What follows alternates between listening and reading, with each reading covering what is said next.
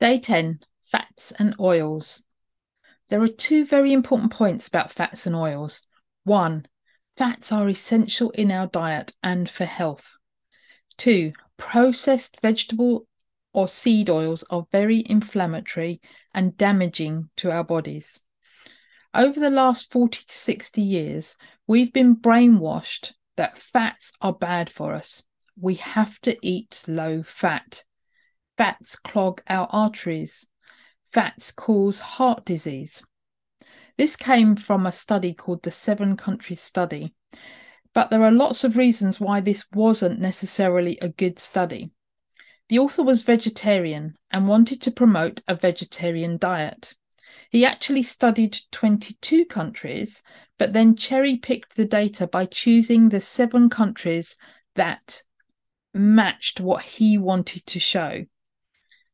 Some of the studies were carried out during Lent, when typically less meat is eaten. This is a whole massive topic, and the flawed science has been the basis of our food guidelines.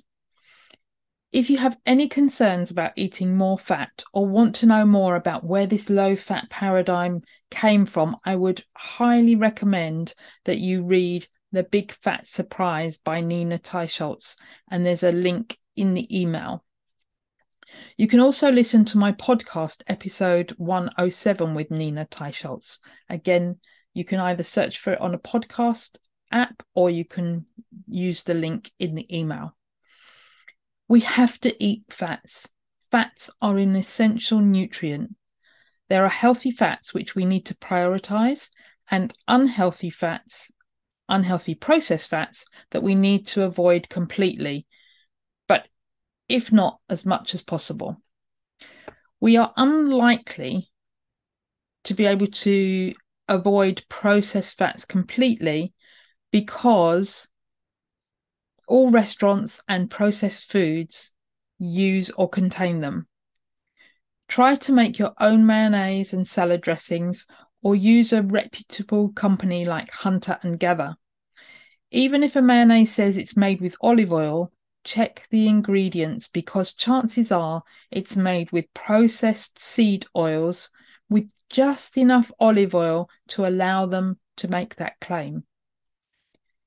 If you look at the Eat Well plate, you will see that a minute amount of the plate is for fats and oils. It's a really thin slice of the plate.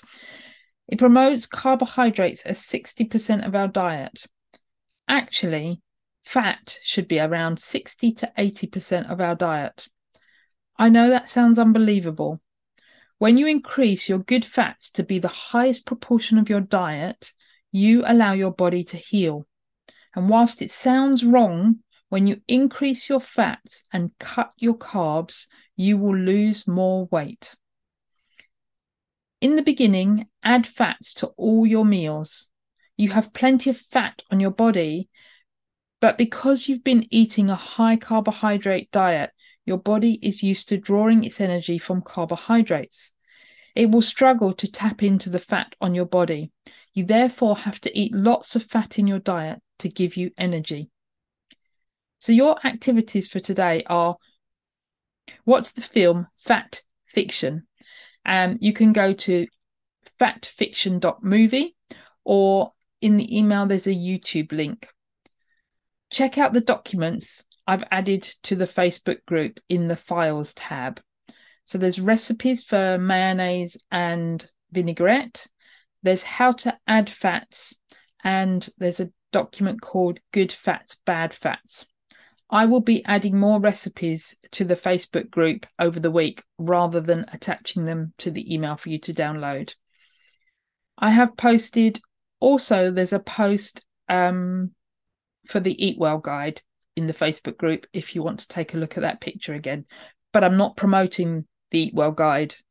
We're not promoting that. This is what we're told to eat, and we have lots of chronic illness around. We are promoting a high fat, low carbohydrate diet.